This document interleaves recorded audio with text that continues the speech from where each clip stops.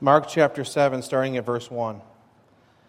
Now when the Pharisees gathered to him with some of the scribes who had come from Jerusalem, they saw some of his disciples ate with hands that were defiled, that is, unwashed. For the Pharisees and all the Jews do not eat unless they wash their hands, holding to the tradition of the elders. And when they come from the marketplace, they do not eat unless they wash. And there are many other traditions that they observe, such as the washing of cups and pots and copper vessels and dining couches. And the Pharisees and scribes asked him, "Why do your disciples not walk according to the tradition of the elders, but eat with defiled hands?" And he said to them, "Well did Isaiah prophesy of you, hypocrites. As it is written, this people honors me with their lips, but their heart is far from me. In vain do they worship me, teaching as doctrines the commandments of men. You leave the commandment of God and hold to the tradition of men." And he said to them, "You have a fine way of rejecting the commandment of God in order to establish your tradition. For Moses said, 'Honor your father and your mother, and whoever reviles father or mother must surely die.' But you say, 'If a man tells his father or his mother, whatever you would have gained from me is korban, that is given to God,' then you no longer permit him to do anything for his father or mother, thus making void the word of God by your tradition that you have handed down. And many such things you do." And he called the people to him again and said to them, "Hear me, all of you, and understand. There is nothing outside a person that by going into him can defile him, but the things that come out of a person are what defile him." And when he had entered the house and left the people, his disciple asked him about the parable. And he said to them, "Then are you also without understanding? Do you not see that whatever goes into a person from outside cannot defile him, since it enters not his heart but his stomach and is expelled? Thus he declared all foods clean. And he said, what comes out of a person is what defiles him. For from within, out of the heart of man, come evil thoughts, sexual immorality, theft, murder, adultery, coveting, wickedness, deceit, sensuality, envy, slander, pride, foolishness. All these things come from within, and they defile a person." Well, I have another confession to make. I am somewhat of a recovering germaphobe. When I was a little kid, something kind of snapped in my brain, and I just became obsessive about avoiding germs. It's a very difficult thing to do because you can't see germs, and germs are spread pretty easily. But for a while in my life, I tried to avoid germs at all costs. So I'd wash my hands obsessively, so much so that they would get raw sometimes. I was constantly worried about contaminating things or being contaminated by things. And it was difficult because, it's so easy to spread germs. And I remember, just take the case of you go to the bathroom. And after you go to the bathroom, you go and you wash your hands. And you think, all right, my hands are clean. But then you touch the handle that you just touched, and everybody else touched after they went to the bathroom. And you're like, all right, I got to wash my hands again. So you wash your hands again. And then you take a paper towel and turn off the handle with a paper towel. So you think, all right, I'm clean. So you go and you grab the door handle to go out. Then you think about how many people went to the bathroom there, didn't wash their hands, and walked out and touched the doorknob. So you think, okay, I got to wash my hands, and then I got to take the paper towel, turn the faucet off, then take the paper towel, open up the door handle, and then hopefully find the garbage and throw it out. That's all assuming that there's paper towel around. Or you take cooking, for example. I wash my hands before I would cook, but then, maybe I'd rest my hand on my pants like this. I'm like, well, there might be germs on my pants. So I go and wash my hands again. And so then I would go and I'd open up a drawer. I think, well, how many people touched that drawer? I better wash them again. And I think I'm finally good. And then I was like, oh, there's the handle again. I touched the handle on the faucet again. It was a pretty obsessive experience, something I could only keep up for a while. Finally, I gave up, and now when I go to places like the gym, I try to pretend like everything's clean and everything's sterile. Just kind of put it out back of my mind. Try to forget the fact that virtually everything you touch is loaded with germs. These Pharisees in this story are somewhat kind of like I was when I was a kid. They're kind of like germaphobes. But they're washing, their obsessive washing of their hands, of their bowls, of the beds that they laid on, it wasn't because of the germs, it was because of a purity. It's kind of hard for us to understand, but they believed that different things could make objects spiritually impure. Now, in the Old Testament, there were a number of purity laws, and these purity laws kind of set Israel apart as a separate nation, and that was kind of the ideal, the first primary cause of that. And secondarily, they were for those practical concerns like limiting disease and whatnot. And so those things we look at in the Old Testament were kind of civil commands given for Israel, and so we don't necessarily follow all those rules today because they were given to the nation of Israel. But despite the fact that there are some purity laws in the Old Testament, the Pharisees went way above and beyond those purity laws. See, the Pharisees believed that not only was the Old Testament, the Mosaic Law, the Torah, the Word of God, but they also believed that there was an oral tradition that was authoritative. In other words, that on Mount Sinai, when God gave Moses the Ten Commandments, He also gave him an oral interpretation of how to interpret those things. And so the interpretations of the rabbis were just as authoritative as the Word of God itself. And in today's world, it would almost be like if you took all the pastors and all the sermons that you've ever heard and put them all together into a book and said, this is as authoritative as the Word of God. You'd probably get a little bit far from the truth. You'd probably get a little bit away from what God had intended because He's only authorized His Word as the Word of God. So they started to add all these rules and all these interpretations of the purity command, and they believed that many different things were impure. They believed that any excretions were unclean, that women after childbirth were unclean, that corpses were unclean, scavengers, creeping things, idols, as well as people like Gentiles, Samaritans, and lepers. And my favorite one was they believed that even parts of the Scripture were unclean. There are parts of the Scripture that were written in Aramaic and in Daniel and Ezra, and they believed that these parts of the Scripture were actually unclean. And if you touched the scroll that contained that Aramaic writing, you would become unclean. And they believed that the only way to make it clean was to translate it into Hebrew. So they were pretty obsessive about these purity laws. And they come to Jesus and they ask Him why His disciples and why He, by implication, doesn't wash His hands before they eat. Now, we know that in the Old Testament there's no command to wash your hands before you eat. Some of us are probably a little bit too happy about that. It's still not a bad idea. But there's no command in the Old Testament that you have to wash your hands before you eat. And so Jesus responds and He says, "Well did Isaiah prophesy of you hypocrites." And then He goes on and quotes this passage from Isaiah. See, for these Pharisees, this purity issue wasn't an isolated issue. It was kind of something that brought to the surface something that was much deeper. He calls them a hypocrite. Hypocrites were people who were in the Greek theater, who were kind of like our everyday actors. But they would often wear masks, and these masks would kind of, they would play the part of their masks. And so Jesus says that you're hypocrites, that they're only concerned with playing the part, following the rules to play the part. It's truly one of the worst errors that we can fall into to become a hypocrite. One dictionary calls these hypocrites practical atheists. They're practical atheists. They are doing religious things, but they're not truly living for God. They're living for themselves. So I think when we talk about a hypocrite, it's kind of a difficult thing for us to sometimes wrap our minds around.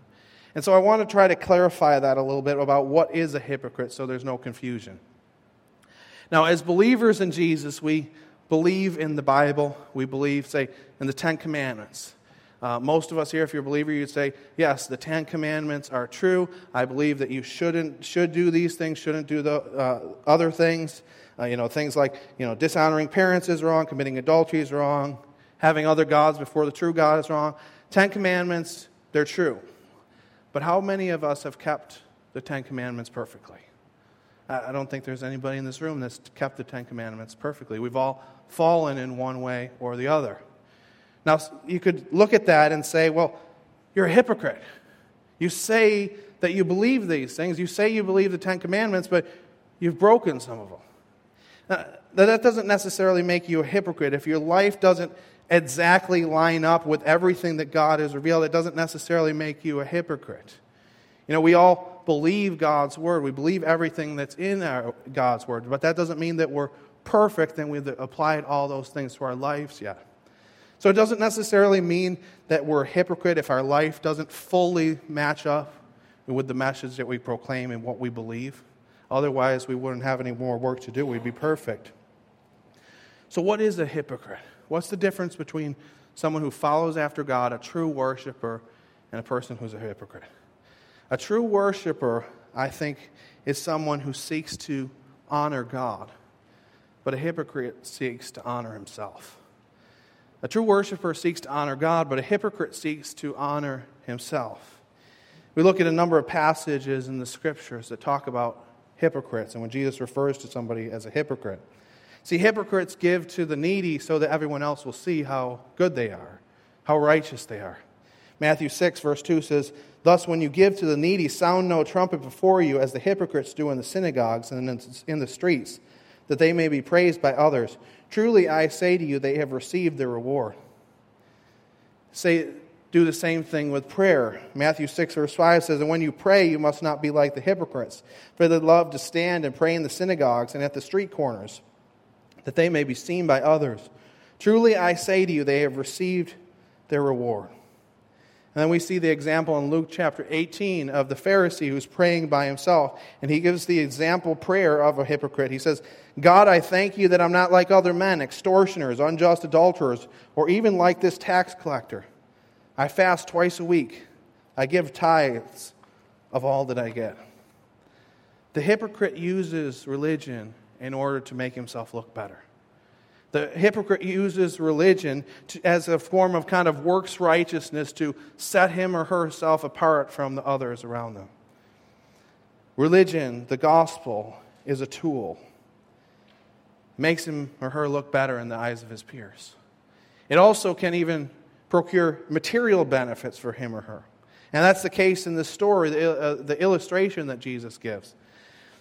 Jesus gives this situation of korban. The word korban means a gift or an offering. And what a number of scholars believe was happening was that what would happen is someone would have a piece of property or some materials, and they would dedicate it as korban. This would be similar to what we have as a life estate today, where you would maybe designate someone to get something after you die, but while you're alive, you can still enjoy it, still use it.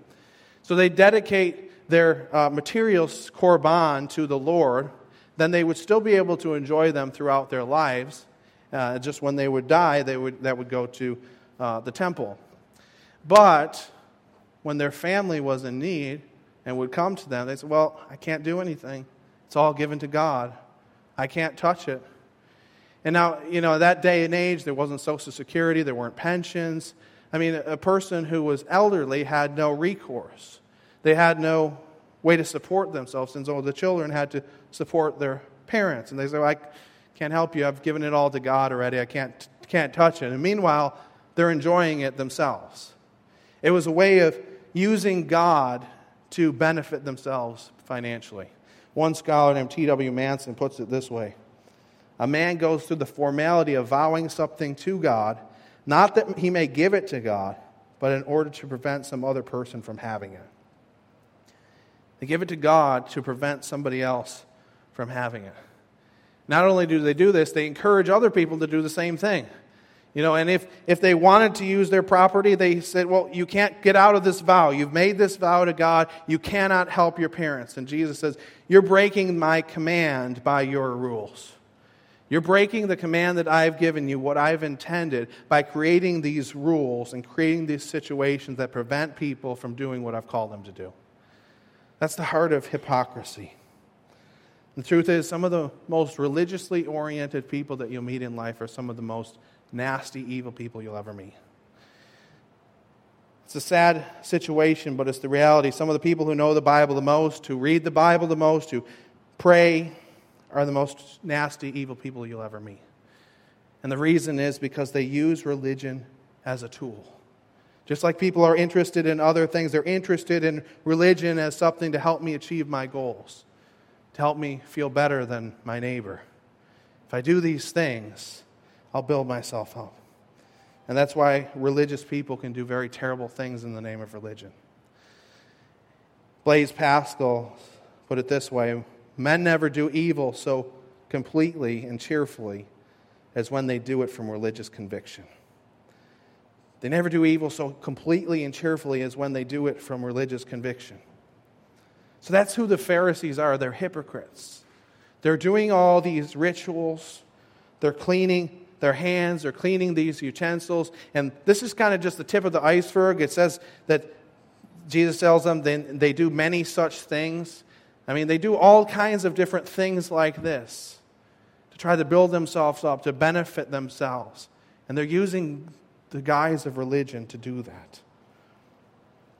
But Jesus said, your hand washing, your rituals, your attempt at purity, it really can't fix the problem that's in your heart. He says the things that contaminate a person are from the inside.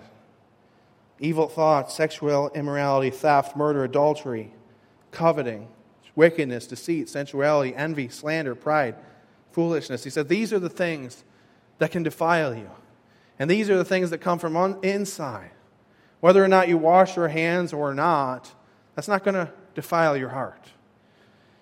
In other words, Jesus is saying, cleaning your hands won't clean your heart. Cleaning your hands won't clean your heart. The outward displays of religion, the hand washing, the keeping of the law, their giving, it's not going to fix their hearts. And the same thing is true for us apart from Christ.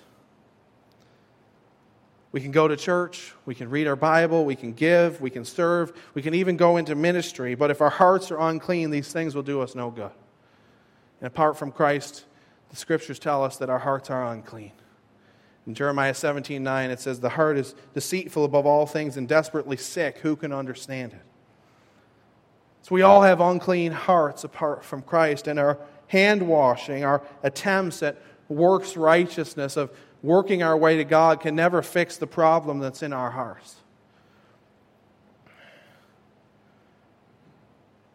Not only our hearts are unclean, but I think apart from Christ, we all have a little bit of hypocrite in us. We all have a tendency to use God for our own ends. To use the Bible, to use church, to use any religious thing to meet our own goals, to make ourselves look better than our neighbor. But while cleaning our hands won't clean our hearts, Jesus can clean the most filthy heart. Jesus can clean the most filthy heart. In Titus 3:3-5, it says this, for we ourselves were once foolish, disobedient, led astray, slaves to various passions and pleasures, passing our days in malice and envy, hated by others and hating one another.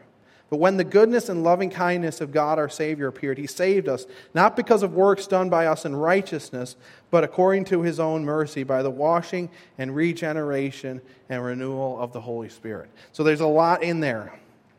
But I think this describes the Pharisee situation perfectly. So they were, it says, passing our days in malice and envy. That's where these Pharisees were. They were trying to use the law, trying to use their own traditions to make themselves look better than the neighbor, to make themselves better than those around him. Hated by others and hating one another.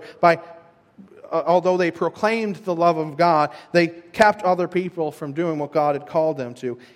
And these laws surfaced as a fence to keep others away from them.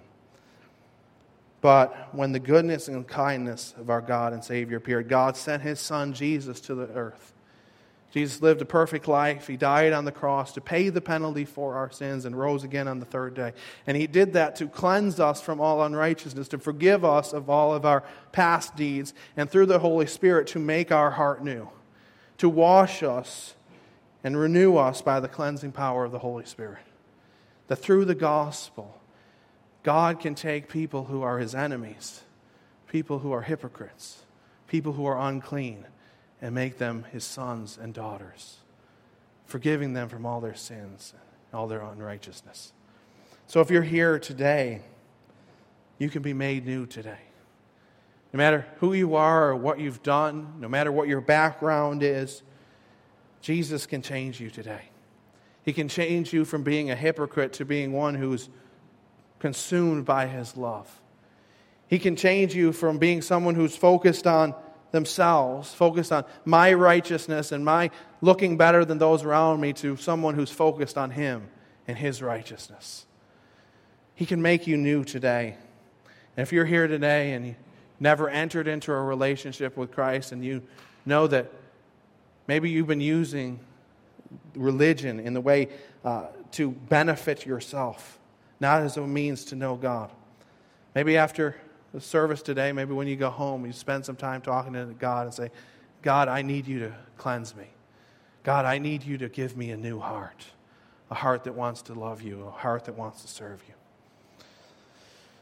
But then I think there's another point then that we need to make for those of us who have a relationship with God, who know Jesus.